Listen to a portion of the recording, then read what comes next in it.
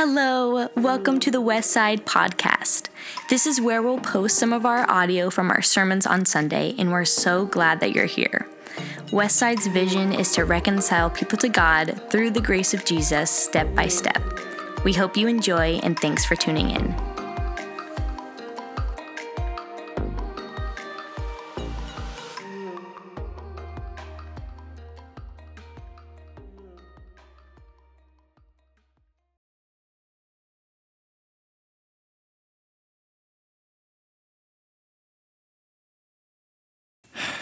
We are getting into the second half of Ephesians 1. It's kind of a long lead into the meat of the letter, but just in the lead into the letter, there's actually a whole lot of meat as well. And the passage that we're looking at today, Ephesians 1:15 through 23, it's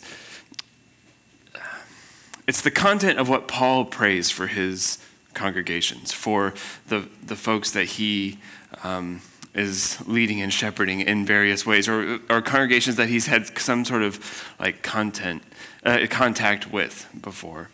And there's just an air of prayer about the entire passage. And so I thought what might be helpful for us is to begin and end just this time of looking at the Word with prayer. And one of the things that I like to do in my classes, there's Old Testament theologian named Walter Brueggemann who would pen prayers before course lectures or before opportunities to preach and whatnot. And there's a handful of them just collected in this book and a couple of books. This one's called Ode to Heaven, Rooted in Earth. And there's some just very thoughtful, beautifully crafted prayers. And so what I want to do is open our time with one and close our time with another today, just to remind us that hearing the Word, participating in the Word together, it's an act of prayer that we are engaging in together. This is a conversation, an ongoing conversation with God that each of us are having. And this one is called, this prayer is entitled, "We Are Ready to Listen." It's short and sweet. Healing, sovereign God, overmatch our resistant ears with your transforming speech. Penetrate our jadedness and fatigue. Touch our yearnings by your words. Through your out loudness, draw us closer to you. We are ready to listen. Amen. Penetrate our jadedness and our fatigue. We come with one or the other, maybe both this morning, right? But the Word of God, the living and active Word of God, knows how to pierce through those things. So let's listen to it. I want to begin just by reading through the passage, just so we hear it, so we feel comfortable with where we're at in this particular portion of Scripture. And I'm going to make just a couple of comments as we read through it. This passage begins, verse 15 begins, "For this reason." Now, if you were here last week, you'll remember that verses 3 through 14 are one continuous 200-plus word sentence in Greek. And I love that Paul has the gall to say, "For this reason," in the next sentence. Which one, Paul? Which reason? Which of the many reasons that you outlined / didn't really outline in your 200-word sentence? For this reason. I think he's talking about the vast picture of salvation that God is working. That's what he's talking about in those verses leading up to this moment. For this reason, ever since I heard about your faith in the Lord Jesus and your love for all God's people, I have not stopped giving thanks for you, remembering you in my prayers. I keep asking that the God of our Lord Jesus Christ, the glorious Father, may give you the spirit of wisdom and revelation so that you may know him better. And I pray that the eyes of your hearts may be enlightened in order that you may know the hope to which he has called you, the riches of his glorious inheritance in his holy people, and his incomparably great power for us who believe. That power is the same as the mighty strength he exerted when he raised Christ from the dead and seated him at his right hand in the heavenly realms, far above all rule and authority and power and dominion and every name that is invoked, not only in the present age, but also in the one to come. And God placed all things under his feet and appointed him to be head over everything for the church, which is his body, the fullness of him who fills everything in every way. A few years ago, my father-in-law, Ted, and I think he's actually going to be here next week. We went on an overnight backpacking trip up in North Cascades National Park. North Cascades National Park is up in the far northwest corner of Washington. You hear national park and you think Yellowstone or Yosemite or one of those famous ones. North Cascades kind of flies under the radar, and fly under the radar kind of places are my kind of places. A little bit less busy, a little bit more wild at times. And we went back up to Saheliarm, and we went down into this little basin to camp overnight, and it was an awesome time. And while we were there, we got a tip. While we were on the trail, we just got a tip from somebody else. Hey, go take the side trail back in to Horseshoe Basin. I think I included a picture of it here today for you to see. I mean, it's very small. It's a fantastic place. It's a true one of the true magical moments in my life. We were when you see people on a trail and they say, "Hey, go take the side trail," you always have to understand they mean "Hey, 4 miles down that way, one way." But you know what? When you're out there, you just go, right? When you're out there and you're exploring, you just go. And we did. And we kind of worked our way down through this little valley and then up this kind of steep and switchbacky little trail that was all covered in by brush. And we're like, somebody told us to come here. I don't know what's happening. And then all of a sudden, bam, we're in this. It opens up to this amphitheater. And it's waterfalls everywhere. It's just this ridge of waterfalls all the way around, and it's kind of loud because it's just water gushing from every angle, and you're in it. You're inside of it. It's the kind of place you can't get to by accident. Even though we didn't know the place existed at the beginning of the day, it's the kind of place we can only get on an adventure.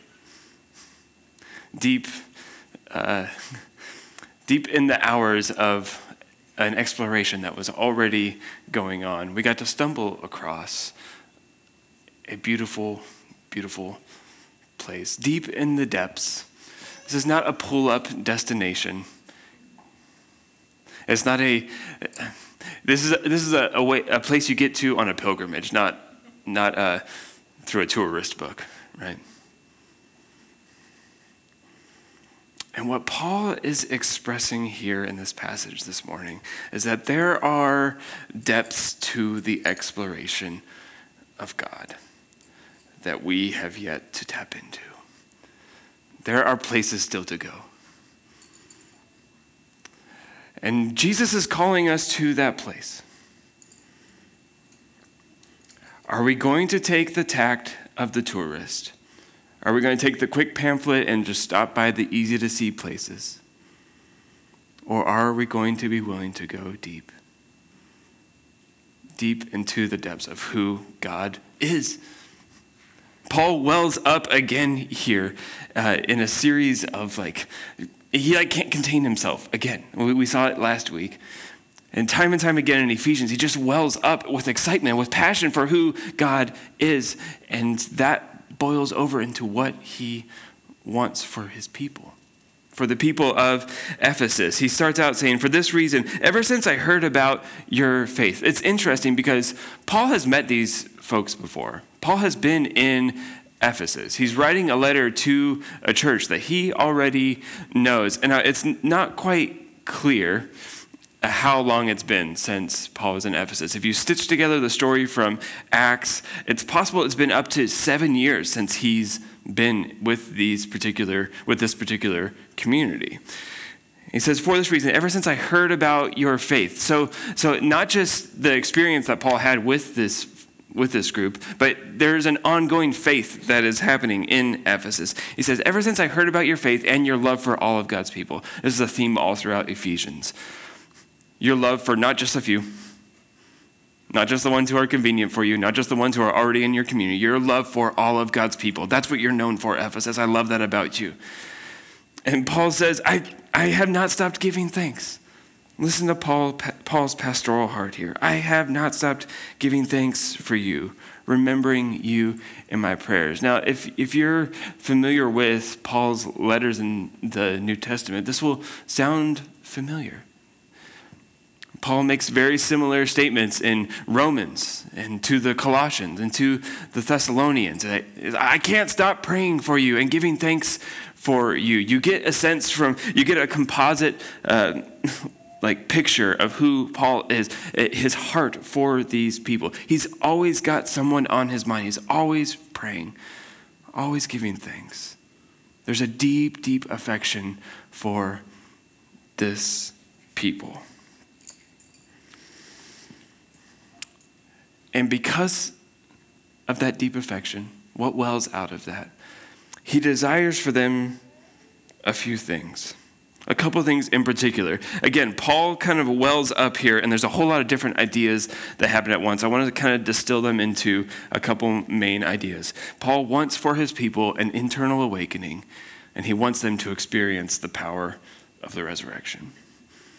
Let's look first at the internal awakening. I keep asking the God of our Lord Jesus Christ. This is verse 17 here. I keep asking the God of our Lord Jesus Christ, the glorious Father, may give you the spirit of wisdom. This could also be translated like a spirit of wisdom, like an internal working of wisdom and revelation is what Paul wants. And the NIV translates it as the spirit of wisdom to make us think like, well, it's the Holy Spirit that does that wisdom and revelating work, that revealing work, absolutely. But it's also something that works into our spirits, our core, our inner being, right? The spirit of wisdom and revelation. Wisdom in Scripture, we naturally kind of think of wisdom as like head knowledge, thinking wisely about a situation is thinking through it thoroughly or thinking through it well. But wisdom all throughout Scripture has a much more practical bent. Actually, wisdom means a capacity to understand and function accordingly. That's one definition I came across. A capacity to understand and then live accordingly. Think about the book of Proverbs. The book of Proverbs is not giving a whole lot of new information, right? It's just a cataloging of stuff we already know to be true. That somebody who's paid attention to life really well and said, this is generally the way things go. It's not a promise that your life will go like this if you follow it. It's just saying, this is usually how it goes. That's what wisdom is. And the life of faith is trusting that the way that God has set up the world is the best way. That is what wise living is. Living in the grain of the universe that God has already established. And Paul asks, I want you to have a spirit of wisdom and a revelation because there's always more to be revealed to us. There is more to be revealed as we stick our nose in the text, but also as that internal awakening begins to happen. I've highlighted just a few little terms here. Look at this constellation of very similar terms. Wisdom, a spirit of wisdom and revelation that you may know so that the eyes of your heart can be enlightened. Notice that the two uses of that you may know, which are kind of like guiding this whole passage, I want you to know God better is what's guiding this whole thing. And in between those two things, lest we begin to think that Paul means just, I want you to have more head knowledge about who God is. Head knowledge, good, but not the whole thing. How do we know? Well, right in between, it's the eyes of your heart that need to be enlightened. That's what needs to wake up. We need to wake up on the inside a little bit. Not just a head knowledge. but a life knowledge, an inner awakening. That the eyes of your heart may be open. Remember the song? Open the eyes of my heart, Lord. Yeah, throwback. I feel like it's been a long time since I've sung that one. Here it is. This is where it came from. Open the eyes of the heart. Step into the deeper exploration of who God is. That you may know comes on either side of this idea of enlightenment. We need, Paul is saying, I know this God well. And what I desire more than anything is for you to become awake to who this God is. To have some enlightenment. To perk up internally. To perk up on the inside. To not just hum along from one thing to the next. Become awake to God, to the world, to yourself. St. Irenaeus said, the glory of God is a human being fully alive. If we want to be enlightened, if we want to grow in our understanding of God, there is a sense in which our inner balance, our inner alertness plays an absolutely pivotal role in being able to experience God in a new and real and lively way.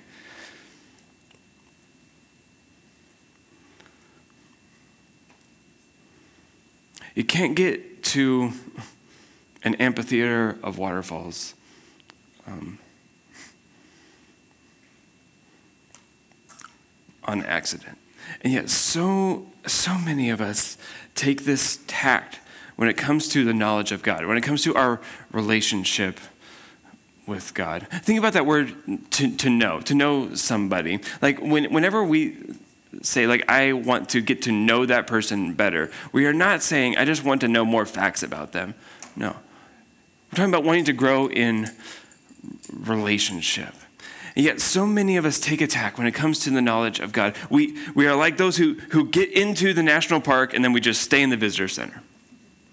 And we like to read pamphlets and, that hike looks cool. That vista must be cool. There's a nice picture of it. I put a picture up earlier for us to see, like, oh, that's a beautiful thing. But at the same time, it's just a picture. There's no way that my experience in that moment could be conveyed through like a few pixels on a screen. We stay in the visitor center. Or maybe like nature is not your thing. And like, God, this guy talks about nature every single week. What are we? Maybe you're a Disney person. Maybe you're a Disney person and you invest all of your life savings to go to Disney one time, and then you just like sit on a bench and watch other people go on the roller coasters. Watching other people go on the rides. Or maybe you get a ticket to a concert of your very favorite artist. You're so excited to go. Like, what we do sometimes in our relationship with God is akin to just going to that concert and then just sitting in the bathroom the whole time and listening to our favorite playlist through our headphones. When a whole world of live music is right there in front of us.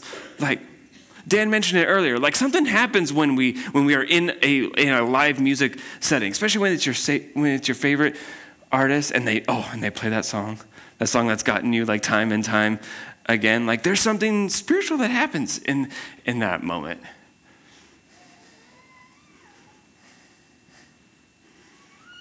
It's like taking seeds to a new plant and just scattering them about and never watering. We sit on the edge sometimes. And Paul is like, I want you more than anything to know the depths. Listen to how Paul wells up here.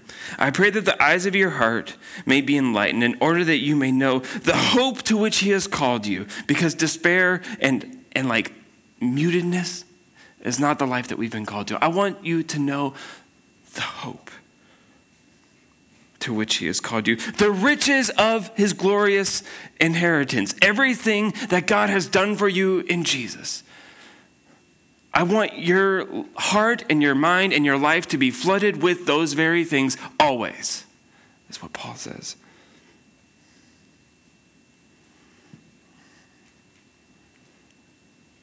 it is easier than ever for us to live a sort of muted existence, almost a phony existence, right? As we move along from screen to screen, or from little dopamine hit to dopamine hit, as we scroll here and scroll there, or from outrage to outrage. All of those things are contributing to us just like skimming along the surface of life and never plumbing the depths of any one thing, never plumbing the depths of our own soul, never plumbing the depths of the knowledge of who God is. And Paul's like, there's such a wide and deep world for us to get into when it comes to our relationships with God, but we sit on the bench and we let the stuff happen around us. Paul's like, I take seriously your knowledge of God, and so it's in my prayers always. And so there's a question for us: will we take it seriously the way that Paul does? I want for you an internal awakening, and I want you also to experience the resurrection power. Listen to this. So after the hope to which he's called you, after the glorious inheritance, Paul can't get rid of that word glory. I love it. And his incomparably great power for us who believe. That power is the same as the mighty strength he exerted when he raised Christ from the dead and seated him at his right hand in the heavenly realms. Paul's like, when you get to the depths of who God is, it's the power of the resurrection is what's reverberating. That's the liveliness that you could be experiencing in your heart. Now, we hear the word power, and I think the hair on the back of our necks stands up a little bit, and rightfully so, because our experience of power, usually the most natural thing that we think of when we hear power is abuse of power. People have used power wrongly. And our world is marked by that at every level. But we are reminded here of what true power ought to look like. That power is the same as the mighty strength he exerted when he raised Christ from the dead. True, genuine, Spirit-filled power comes on the other side of death. There is a death that has to be died in order for God's resurrection power to be seen, to be lived, to be felt. When we see Jesus wielding power, it is a power that is for the flourishing of mankind, not the oppressing of it. And that kind of power only comes on the other side of death and denial. Not accumulating power so I can have my way, but submitting to the work of God so that he can have his way. That is the power that Paul wants to see at work in the life of this particular congregation. You can hear it just welling out of his own experience, the power he exerted when he raised Christ from the dead and seated him at the right hand in the heavenly realms, far above all rule and authority. Paul spends a lot of time in this letter talking about the spiritual forces that are at work in the world. And he is very clear from the very beginning that Jesus has power over all of them. Those spiritual forces are real, and they are at work, and they are something that we have to be mindful of, aware of. But when we put our faith in Jesus, we are putting our faith in the one who is above all of those things. It's not something that we have to be afraid of. far above all rule, authority, power, and dominion, and every name that's invoked, not only in the present age, but also in the one to come. God's plan of salvation. Last week we saw Paul point backwards, the plan that God has had from the very beginning of time. And here he says it's also in the present age, and it's also in the one to come. There is no element of time that is untouched by God's saving work. Will we delve into it? And God placed all things under his feet, verse 22, all things under Jesus' feet, and appointed him to be head over all things for the church, which is his body. We get to spend a whole lot of time in these upcoming weeks talking about what does it mean to be the body of Christ. But here is the first and foremost thing that we ought to know, that the head of that body is Jesus, the fullness of him who fills everything in every way, who fills all and all.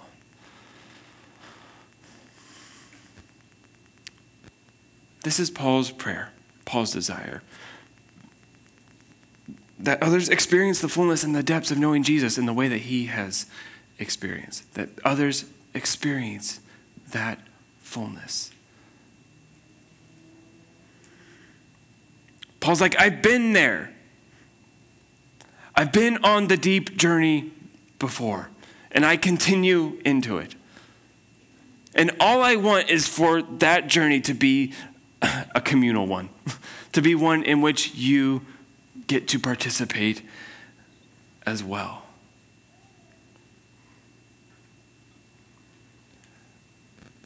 And so I think it's important for us to just take stock a little bit of our lives. And to ask, do I want this for myself? Is the way that Paul talks about the depths of the riches of knowing Jesus, does that even register right now? Is this something I actually want for me? And if so, how can I move towards it? Is it something I want for myself?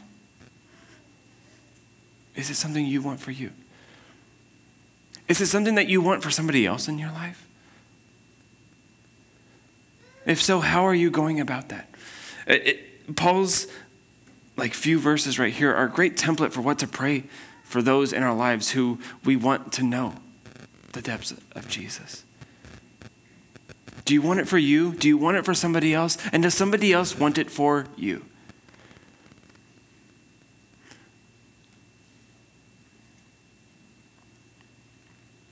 We have an opportunity in the relationships that we develop over time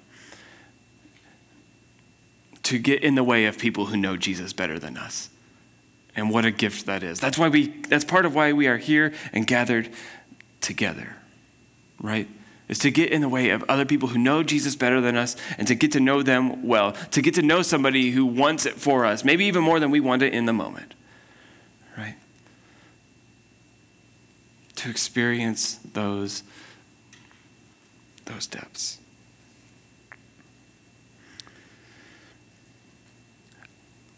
I was a little bit moved by the baby dedication this morning because it's all three of these things.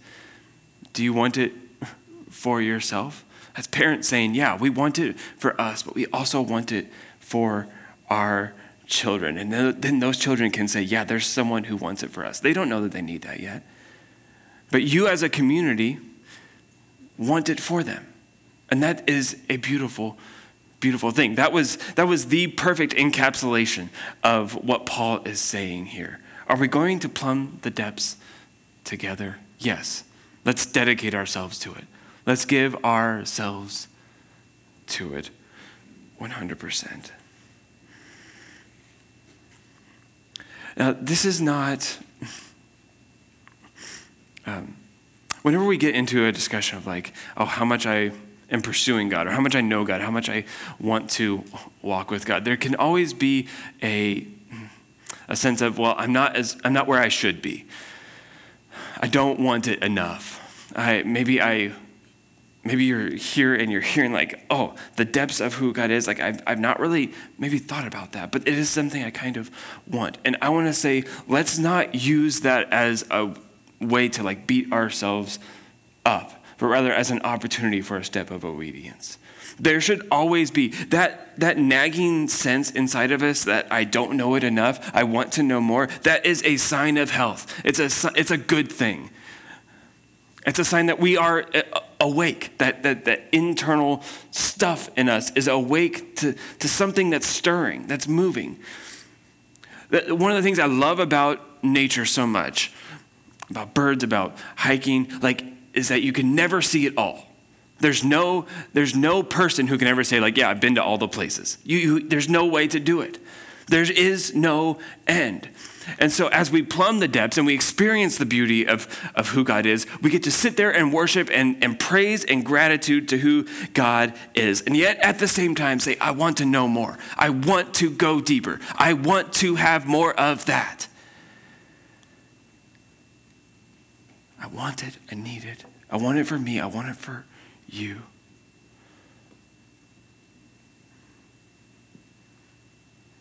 This is the thread of faith that Paul is tugging at here.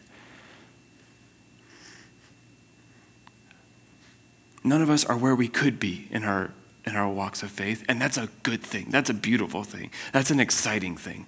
That's a let's go take next steps together thing. And so I want to close again, close here with another prayer.